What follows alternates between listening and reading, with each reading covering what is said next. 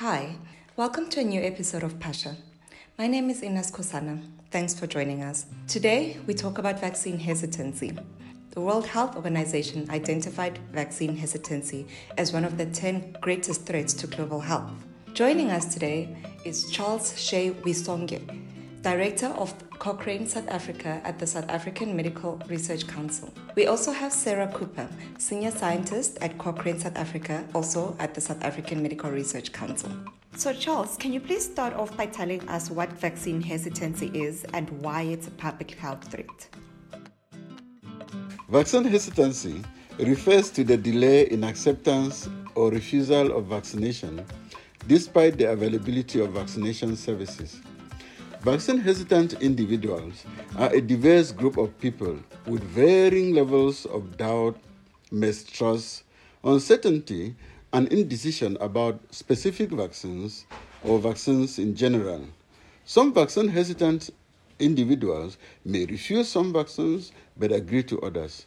The concept of vaccine hesitancy recognizes that vaccine attitudes exist along a continuum from acceptance and demand to outright refusal of vaccination, with vaccine hesitancy being in the middle of this continuum. Doubts regarding the importance and safety of vaccines among a portion of the public have existed since the beginning of vaccination. Yet, there is evidence to suggest that vaccine hesitancy trends have become more acute in recent years.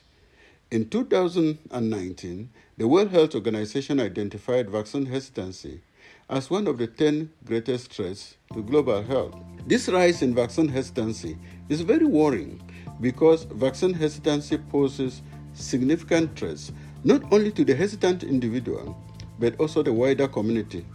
Smallpox is the only infectious disease that's been eradicated, but widespread vaccination has pushed many diseases like polio and measles to the edge of eradication. It has also led to major reductions of other serious infectious diseases like whooping cough. So, Sarah, why are people reluctant to vaccinate against COVID? Yeah, so ironically, the extraordinary successes of vaccination may actually contribute to the hesitancy surrounding them. So because of vaccines, many people have actually forgotten the crippling and deadly nature of so many diseases like polio, tetanus, measles, and many other diseases. That said, we are currently living through and seeing the horrendous effects of COVID-19, and yet some individuals and groups are still reluctant to vaccinate against COVID-19. Like with hesitancy towards other vaccines, COVID-19 vaccine hesitancy is very complex and also context-specific. There are many diverse factors contributing to hesitancy towards COVID-19 vaccines that often vary across place and even time. And so one does need to be cautious generalizing about the nature and reasons for COVID-19. That said, there are some broad trends that we are noticing. So COVID-19 vaccines and other vaccines developed in the context of a pandemic, for that matter, have various features that distinguish them from other vaccines and vaccination programs that have been established for a number of years and administered to millions of people. For example, many people have considerable concerns about the safety and effectiveness of COVID-19 vaccines. Specifically, they have concerns about the novelty of the vaccines and that they've been developed and tested and approved in a short space of time. And these concerns are potentially driven or at least exacerbated in part by the highly uncertain and shifting landscape that has characterized the pandemic. So rapidly changing knowledge about the disease, new and emergent strains of the virus, and constantly changing travel bans and lockdowns. And then also there's been an explosion of information about COVID-19 and COVID-19 vaccines across diverse sources and platforms. And there's often contradictory messages and misinformation across these sources.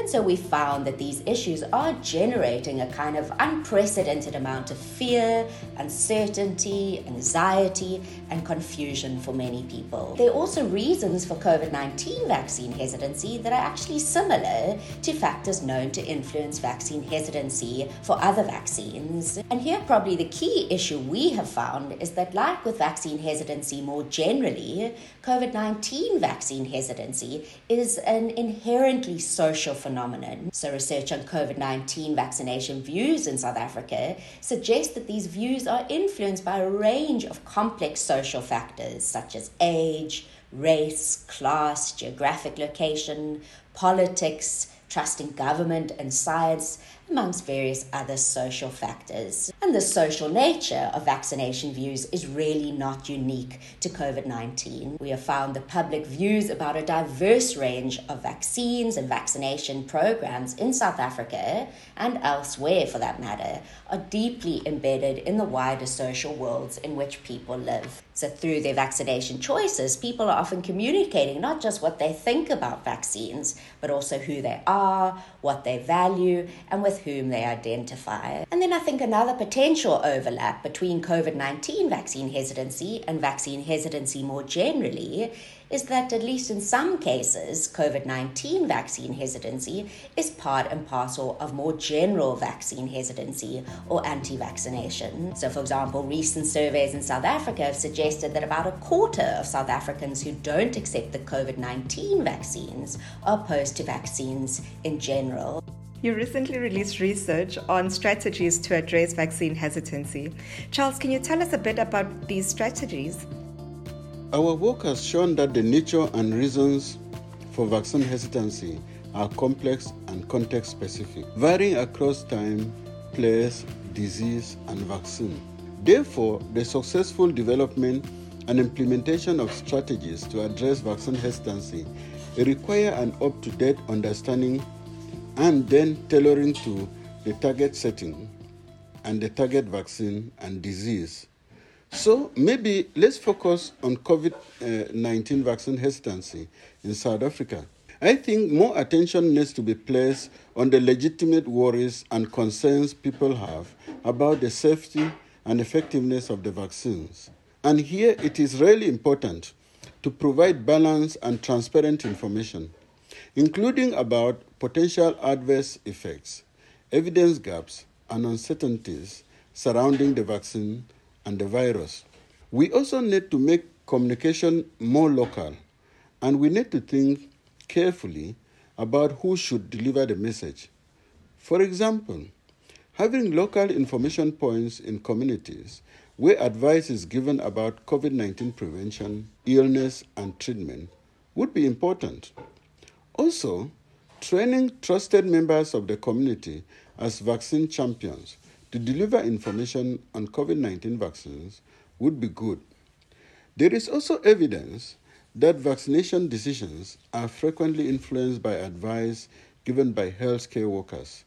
People often consider healthcare workers as knowledgeable about the science behind vaccination and the benefits and risks of vaccination. It is also really important to recognize that communication and information is not enough. Strong leadership and transparency around responses to the COVID-19 pandemic are important. That's very true. And so your research focused in South Africa, but Sarah, would you say vaccine hesitancy is a big problem in South Africa?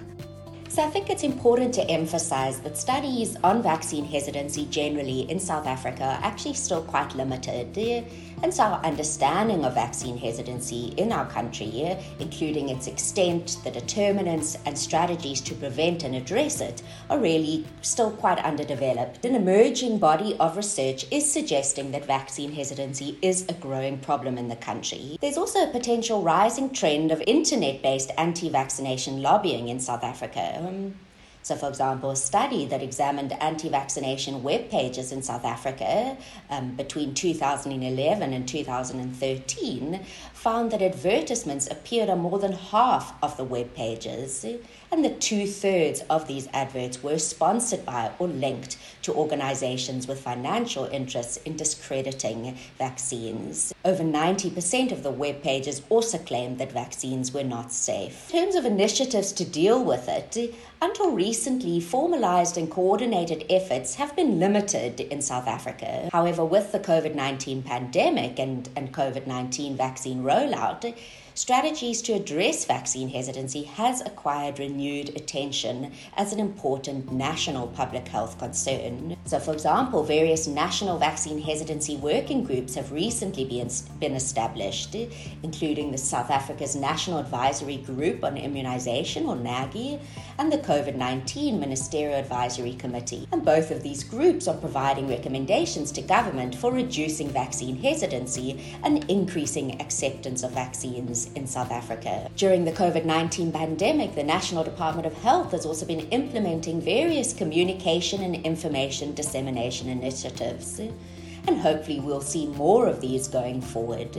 And I think particularly the development and implementation of a more comprehensive public vaccine communication strategy is needed. So one that disseminates timely, accurate and transparent information about vaccines, instills confidence amongst the population, and increases acceptance and encourages uptake of vaccines. The pandemic has also given rise to some social mobilization or advocacy around COVID-19 vaccines.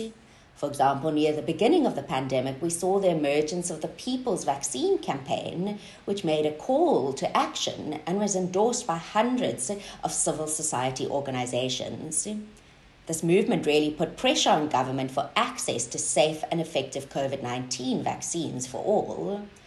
Obviously, their focus was on supply and access, but I think could also really be extended to issues around acceptance and demand. Through years of HIV advocacy, we have a rich history of community engagement and literacy empowerment in the country that I think could really be drawn upon.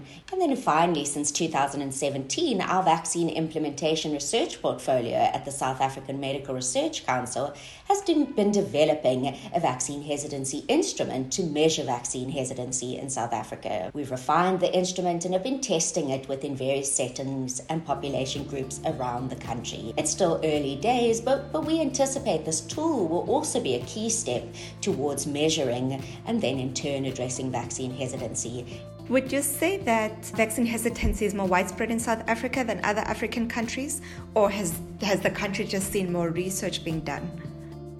So I think it would be wrong to say that South Africa, at least what we find in research, has worse vaccine hesitancy rates than elsewhere in Africa. I think a lot more research is being done in South Africa, and so we have a better sense of the issues and the extent and determinants. But I think what research is showing is that this is a global phenomenon, a regional phenomenon elsewhere in other African countries. I think we are experiencing that it's across the board. So I think it would be wrong to assume that it's worse in South Africa than in other African countries. Vaccine hesitancy poses significant risks for those refusing to be vaccinated. The more people get vaccinated, the better the chances of living with the virus and lessening its harm. Thanks for tuning into this episode of Pasha, produced by Ozea Patel. From me, Inas Khosana. Bye for now.